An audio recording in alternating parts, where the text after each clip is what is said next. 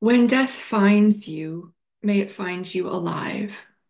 It's an African proverb that I've come across fairly recently and been just sort of sitting with, pondering, letting it simmer. What does it mean for me or for you to be and feel fully alive? What does it look, sound, feel like today? This day, this week, this year. What does it look, sound, feel like in this season of my life? That's what I want to explore with you today. Welcome. I am Krista O'Reilly Davide-Gee, founder of alifeinprogress.ca and rebrandingmiddleage.com. I offer my work as a writer, grief and trauma-informed mind-body coach, and joyful living educator, and my work centers around the needs and experiences of midlife women. My work more broadly, is for freedom seekers, truth tellers, and stubborn questioners, highly sensitive souls, slow movers, and non hustlers, the anxious, grieving, weary, and healing, reforming people pleasers, perfectionists, performers, and peacekeepers, and brave, messy, curious humans ready to quiet the conditioning and noise to reclaim freedom, wholeness, and joy. Welcome. I'm glad you're here. So I'm just going to read that proverb again. When death finds you, may it find you alive. So to not die is not the same as to be fully alive, right? Obviously. To sleepwalk or, live on autopilot or to be so foggy that we're wishing our lives away or whatever, is that to be fully alive? As always, I want to explore this from a place of curiosity and compassion. I have no interest in speaking over your experience. I trust that you are the expert on your body and life, and I am the expert on mine. So this is simply a conversation, and I'm going to share, my point of view as it is today, this morning. So I have some rough notes outlined, but yeah, mostly I want to have a conversation. It would be a beautiful thing to be sitting in circle with you, having this conversation. I'm here on Sunday morning, thinking about my week, looking back over, the past week and scanning forward, not only the week to come, but also the month and the rest of this year. We're pretty new in 2024. I'm also often, probably daily, thinking about the season of life that I'm in and the work of this season. And I can say a little bit more about that shortly. But this is something I grapple with all the time. Am I fully alive? What does that even mean for me? How do I know? And then there are these sort of ideas that are in conflict. We all have competing tensions and desires in our life. But we might also notice that sometimes we have values that bump up against each other, stories that are in friction or seemingly competing against each other. And, I'm just going to bring up some of those in this conversation as well. I do want you to know that I would love to hear from you. I would love for you to share, what comes up for you. Are there any key takeaways from anything I share? What do you believe? What are you practicing? What are you struggling with in this season? And you can always email me at krista@alifeinprogress.ca. Ideally, in the subject line, put something like about the podcast or something. And that way, if I'm scanning through my junk mail, which I have to do regularly, I'll catch it if it's been sent there instead of to my inbox. Yeah, so I'm going to, I have 6 points here, kind of roughly fleshed out. And here are some thoughts that came up for me this morning as I was sitting with this idea. So, the first thing is that in order for me to be and feel fully alive in my body and my life, I have to allow myself to feel. May sound simplistic or obvious, but it's not. It is really not. I spent a lot of decades of my life learning how to armor up against feeling or how to try to run from it because the feelings were so intense and so scary, and I didn't know what to do with them or how to be with them, how to feel safe in feeling a lot of things, emotions as well as physical sensations in my body. So, as a practice and a process, often a healing process, I believe, for all or most of us, I need to allow myself to feel anxiety, joy, pleasure, grief, just all of it.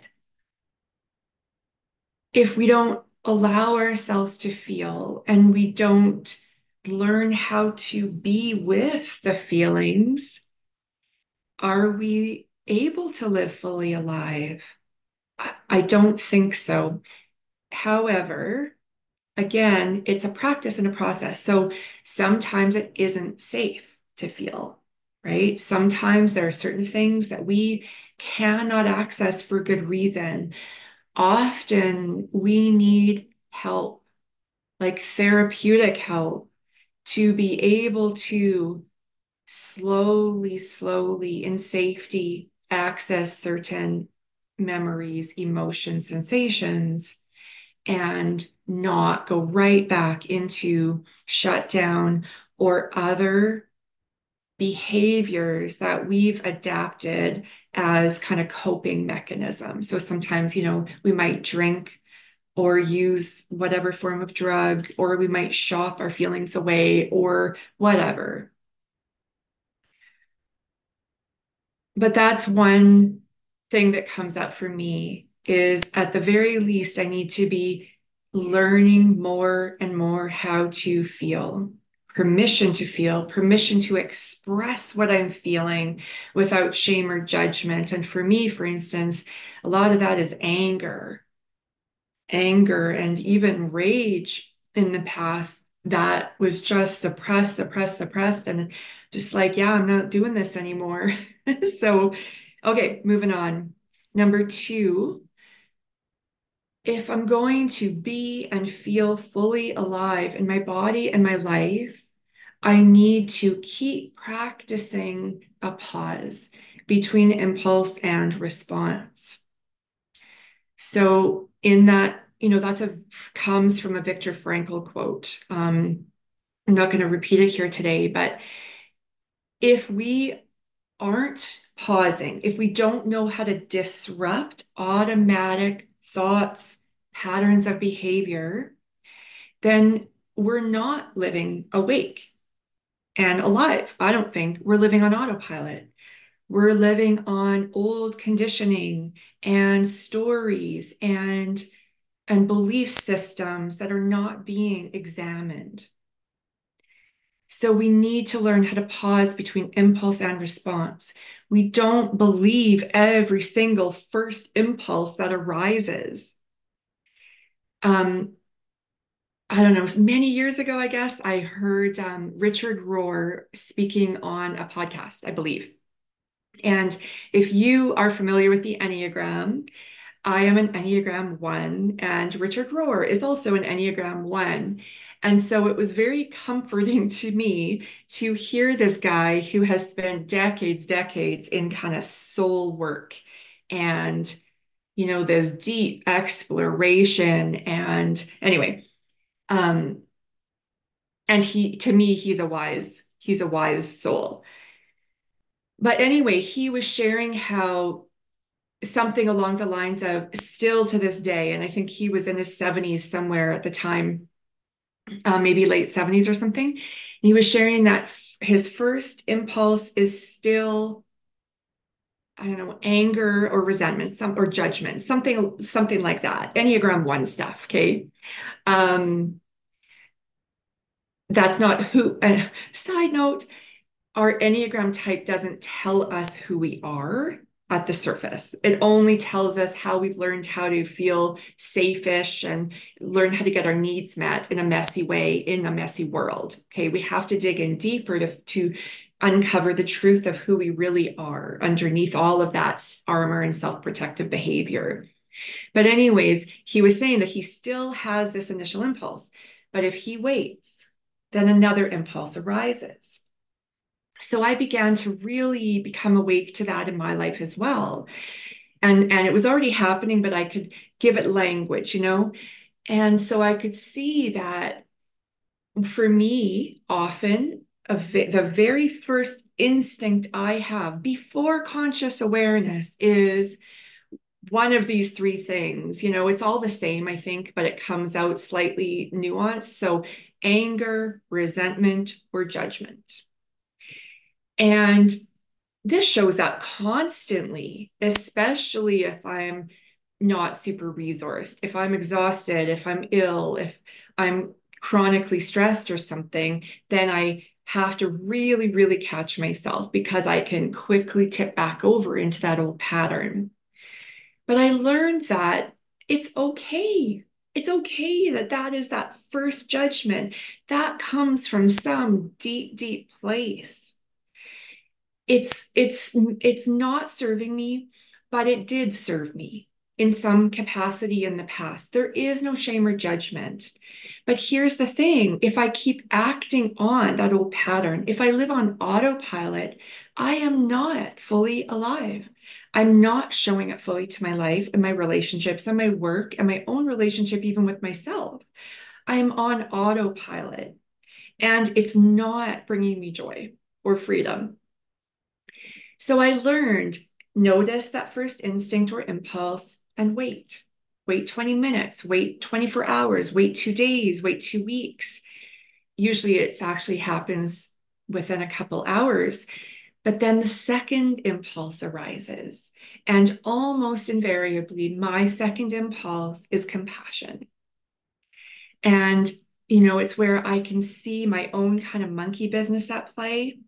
And I can offer that same compassion to the person or the situation where that initially, activated me or caused I got activated because of it.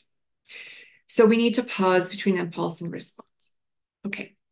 Number 3, if I am to live and feel and be fully alive, I need to keep choosing presence in my day to day.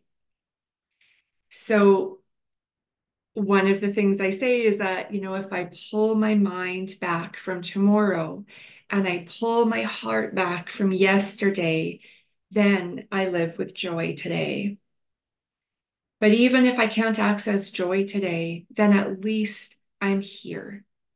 I'm living this day. I'm saying yes to this day. I'm consenting to being here in whatever is my current reality.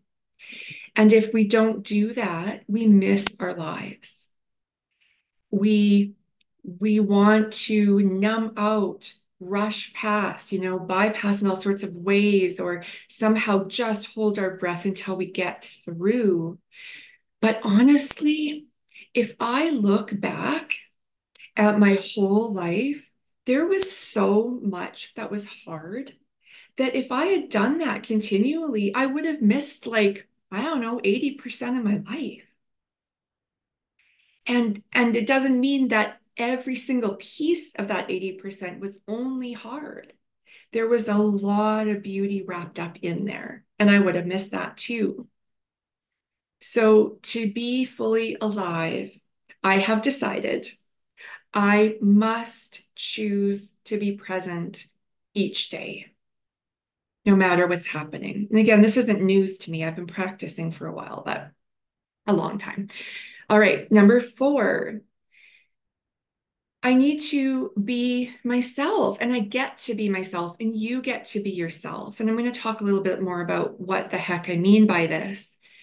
But to be fully alive, not only do we get to do the work, it's hard work, it's challenging and stretching, but it's also freeing work to meet and befriend our true selves, that true self that lives underneath the conditioning, underneath the armor, underneath personality, and all the ways that we have learned how to present ourselves or almost play a role in this world or in our lives.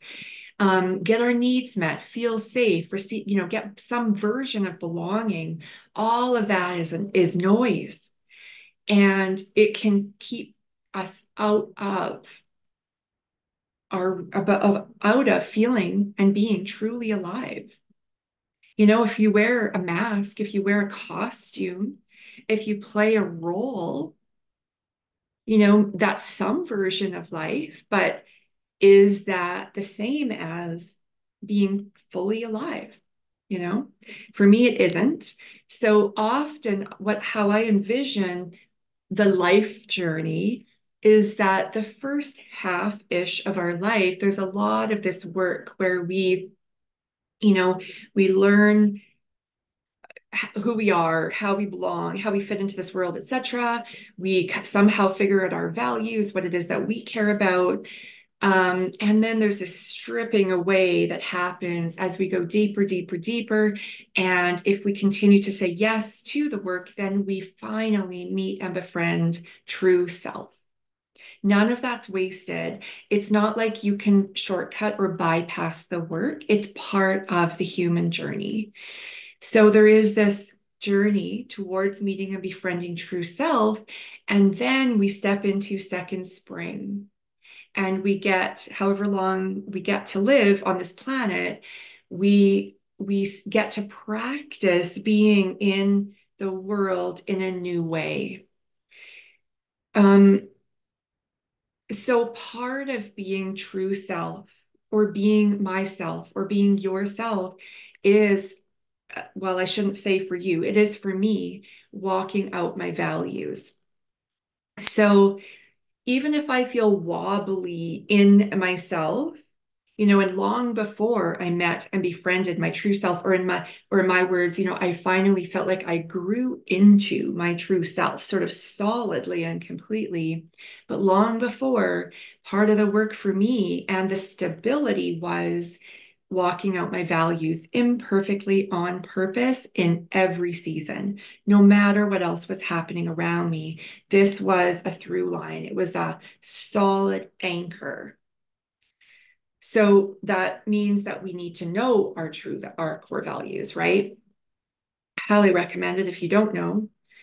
And so here, where I wrestle a lot, and I would love to get to a place of just more peace, like continuous peace in this, is that I've often felt, though, this conflict, but because my true self, I thrive with lots of space to breathe, spaciousness to putter, to learn, to think, connect the dots, to integrate.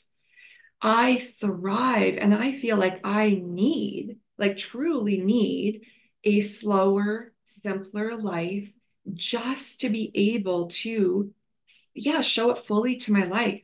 I don't operate other than that. I end up shutting down, burning out, falling sick, and we all need rest and breathing room. So I'm not saying I am special in that regard. I am definitely not. And many of you may also feel, yeah, I need that too, but my circumstances don't allow it. So for now, though, I'm not going to touch on that. I might go into the next couple episodes exploring more that idea, the rest, and what do we do in imperfect circumstances. But for now, all I want to talk about is owning the truth of what we need to thrive. For me, thriving is the same as living fully alive. I talk about thriving forward, through and beyond grief and trauma. So, on the one hand, I know this about myself. If I push myself too much, too long past my capacity, I mean, all of us, this happens, then I kind of collapse. I can't sustain that. I can't even sustain that for a couple weeks very well. Like something will give.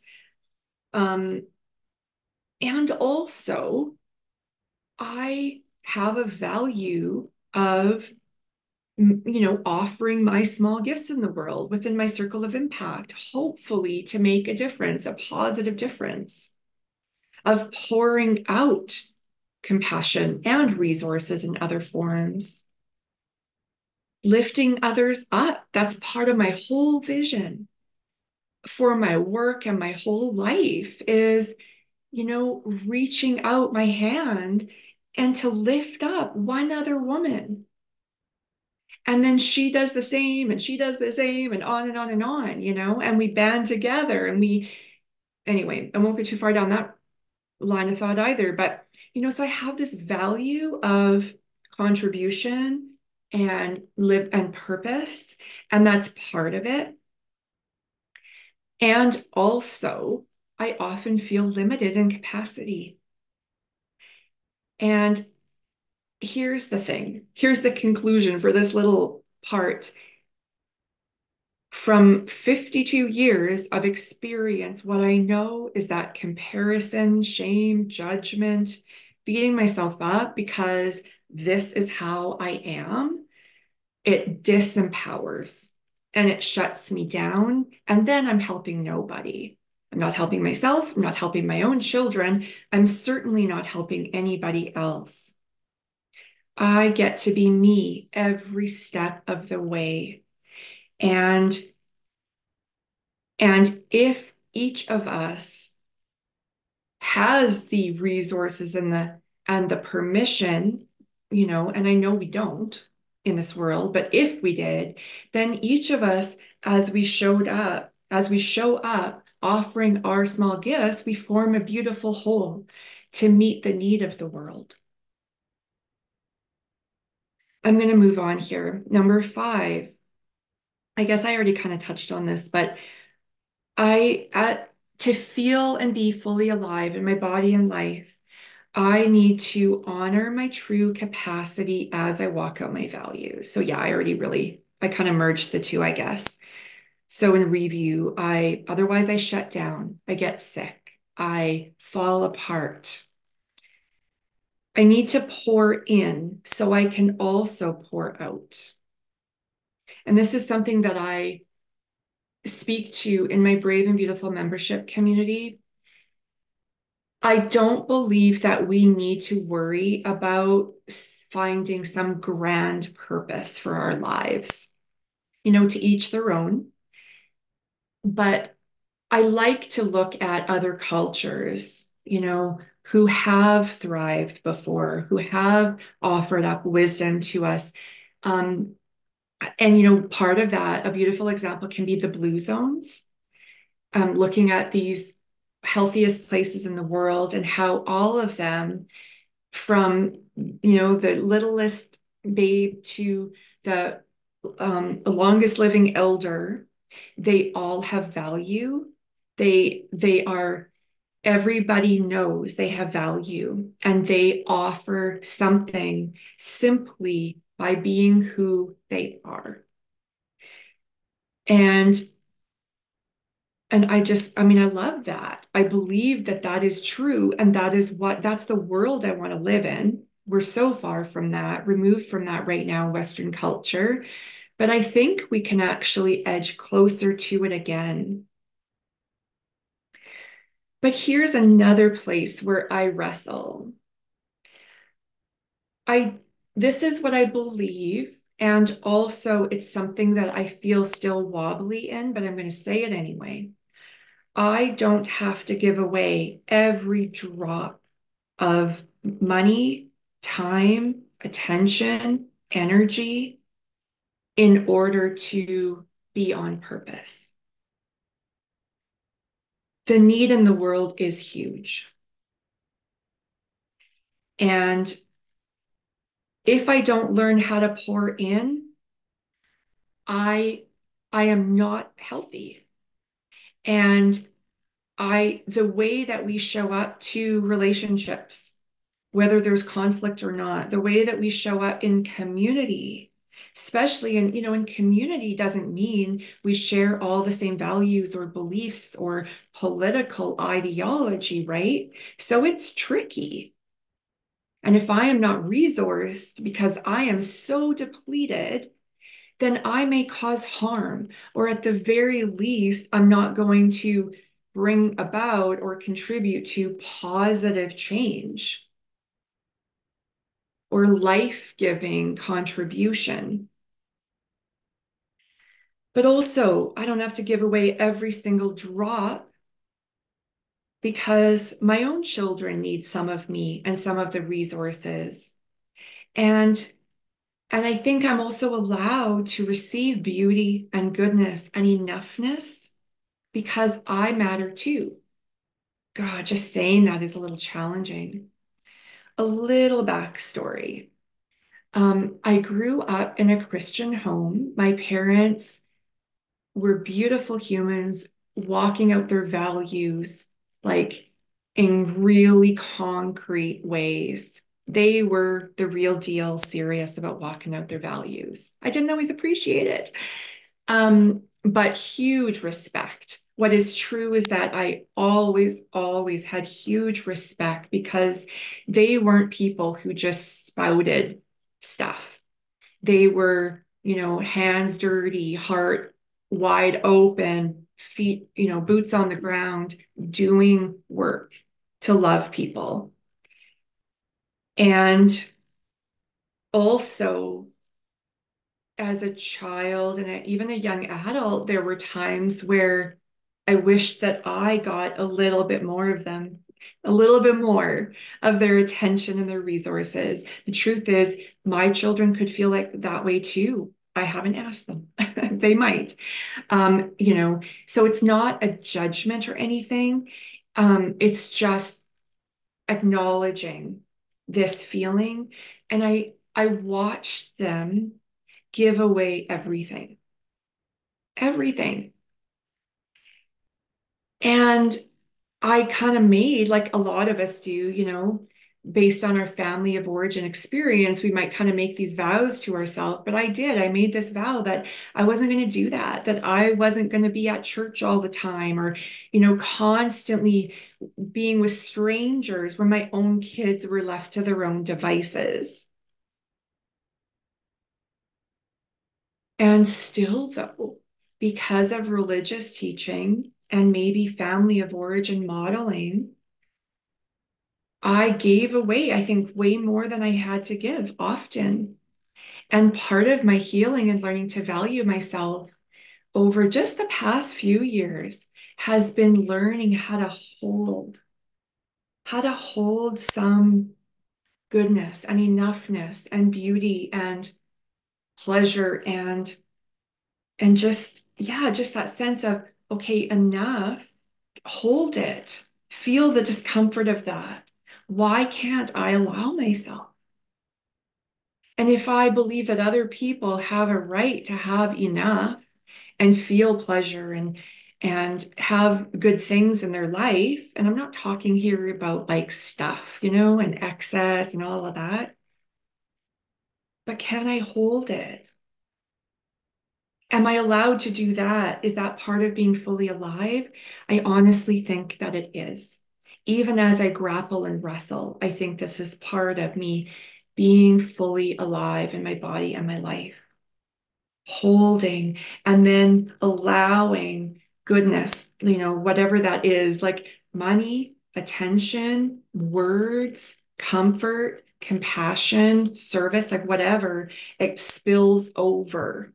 But if I run dry, I am not able to love people in the way that, I want to. And part of this, honoring my true capacity as I walk out my values, is that I need to take responsibility for my healing and my learning so that I do not harm. And you know, we don't have an hour and a half to go deeper into this, but again, there's a lot of need and in the world, in right outside our door and every, you know, throughout the world. Of course, we can't eat all, you know, each of us can't hold all of that. We do have to narrow our focus and figure out what's mine, what can I bring to the conversation or the need, what do I have to offer?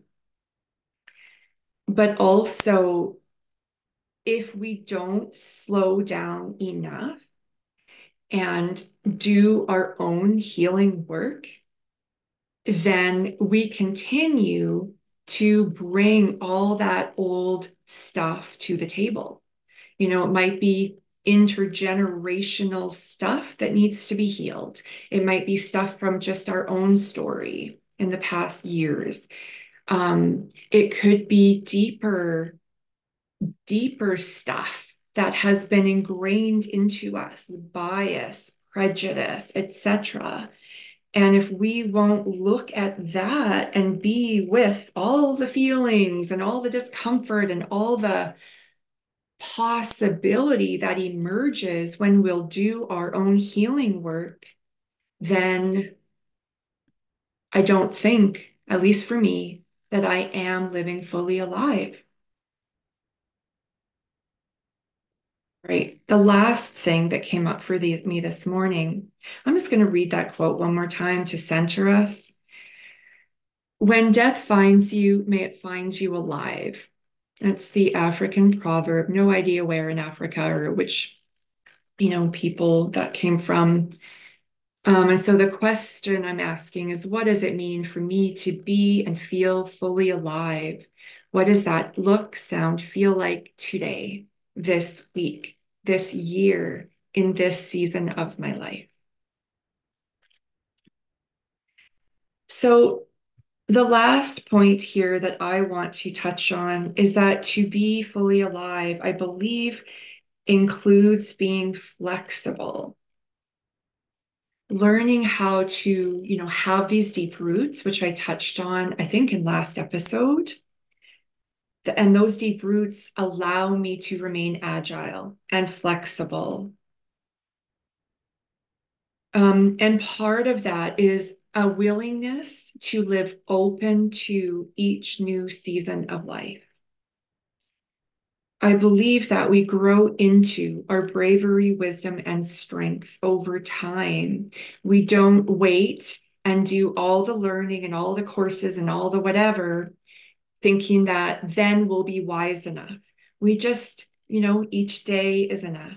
We attend to our lives. We walk out our values each day, each week, each year, and slow and steady, we grow into our bravery, wisdom, and strength.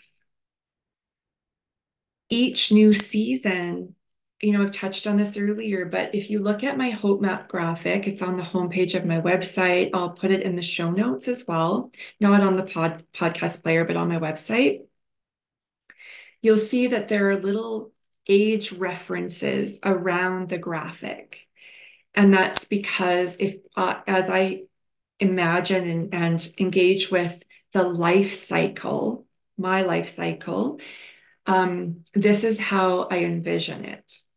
So what is really beautiful to me about this is, like I already touched on with the blue zones, how I believe that we have work to do in a sense. I'm gonna put that in quotes, like work to do, quote unquote, in every season. We have value and worth as long as we're here on this planet. The caveat is that I don't believe it's all about doing, you know, like often when we talk about purpose or value, it seems to be tied to productivity. And I don't like that. And I don't buy into that. I think that there is just by being who we are, we naturally care for each other. We naturally support each other. We live in community. We love each other, et cetera, et cetera. Like it's not about being productive.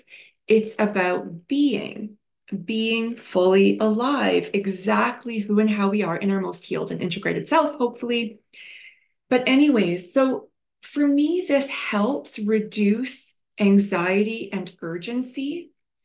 Um, whether we're talking about the need in the world or we're thinking about our own work vision, or whatever. Or even like just living fully alive. Like if for you, for instance, that includes, particular bucket list ideas. Like for me, I want to see more of the world. I really, really want to travel more. It's part of my vision.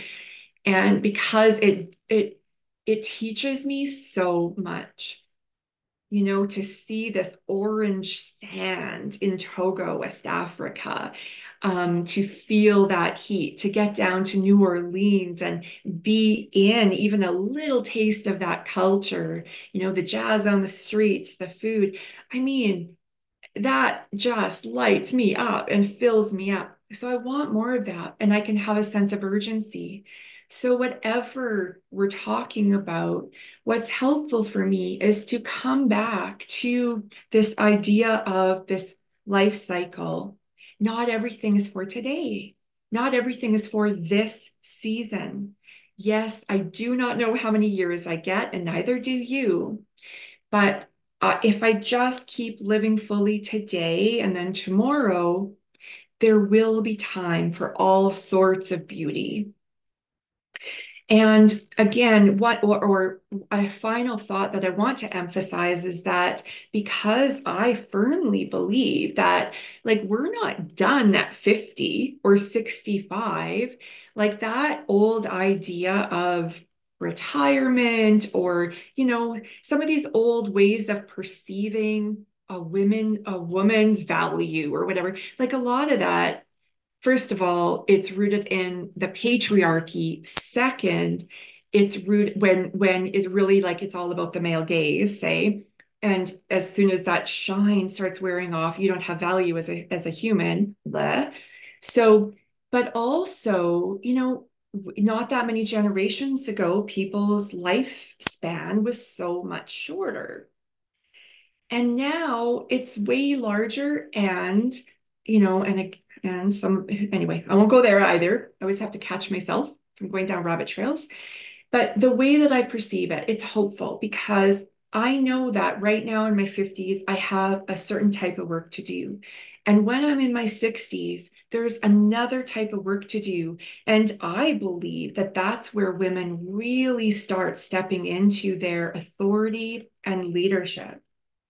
So, and then, each step of the way, there is vitality and strength and wisdom, and we are needed at every season of life.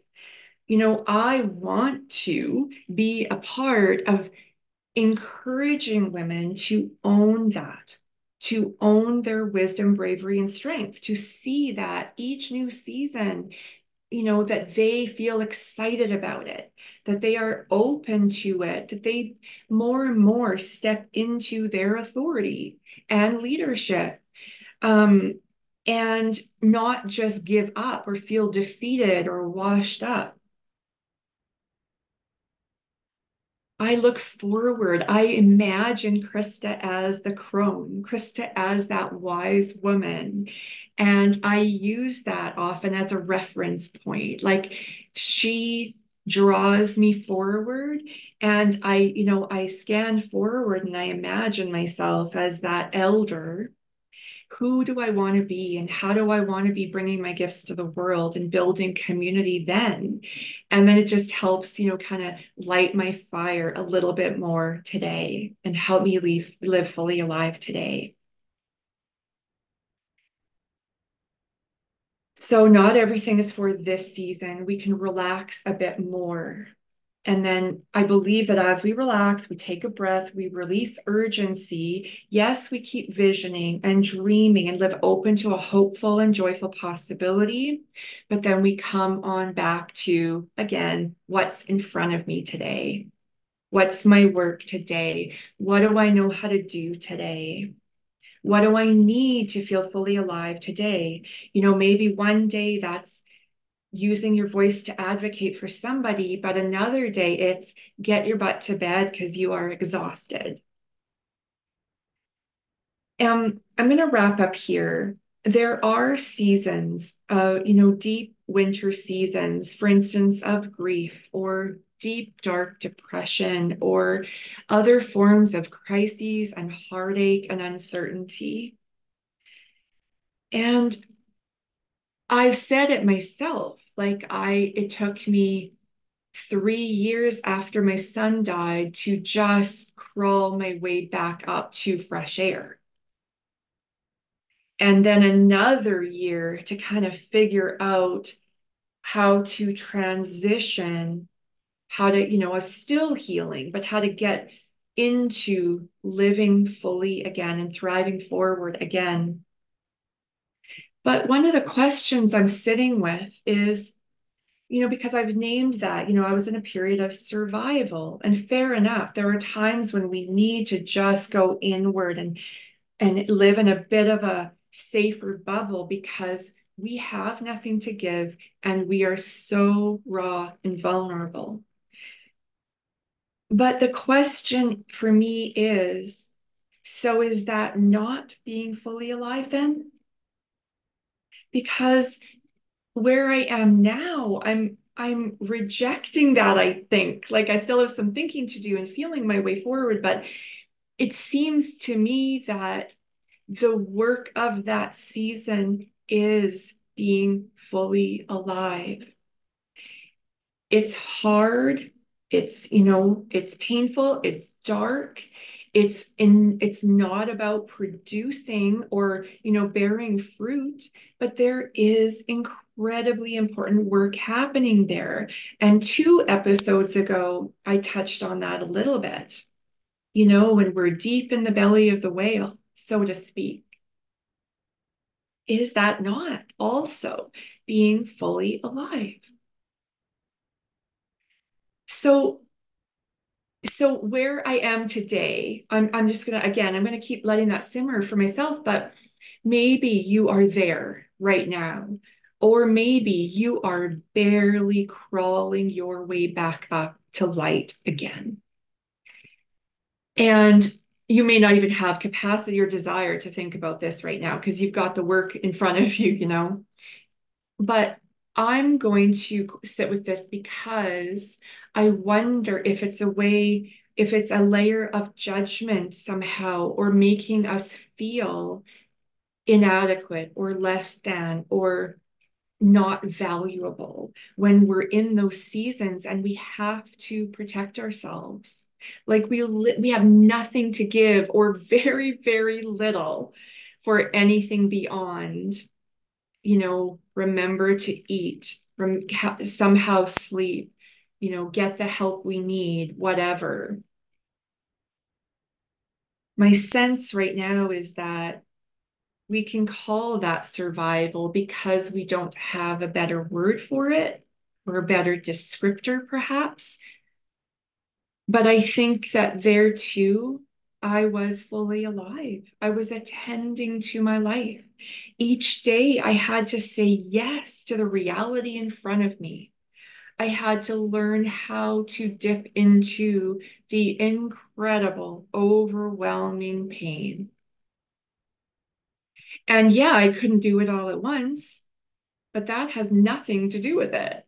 So I think I'm going to leave it there. My argument is that even there, if we are consenting to the work, even if for survival, like literal, physical, psychological survival, we have to somehow numb the pain 80, 90, 98% of the day, that's okay too, because we're working with our capacity. We're honoring our true capacity in that season. All right. So I'm going to wrap up there. Again, I would love to hear from you. What do you think about this kind of thing? I'm sure I'm not the only one. What does it feel like for you to be and feel fully alive in your body and life today, this week, this year, and in this season of your life? I would love to hear. That is my invitation to you, and or my imperfect action kind of offering. And as an invitation, I want to remind you or point you over towards the seasonal mindfulness journals, my 4 set of seasonal mindfulness journals. Spring is coming. So if you're in the Northern Hemisphere, you might want to go pick up a spring journal. If you're in the Southern Hemisphere, you might want to go take a look at the autumn journal.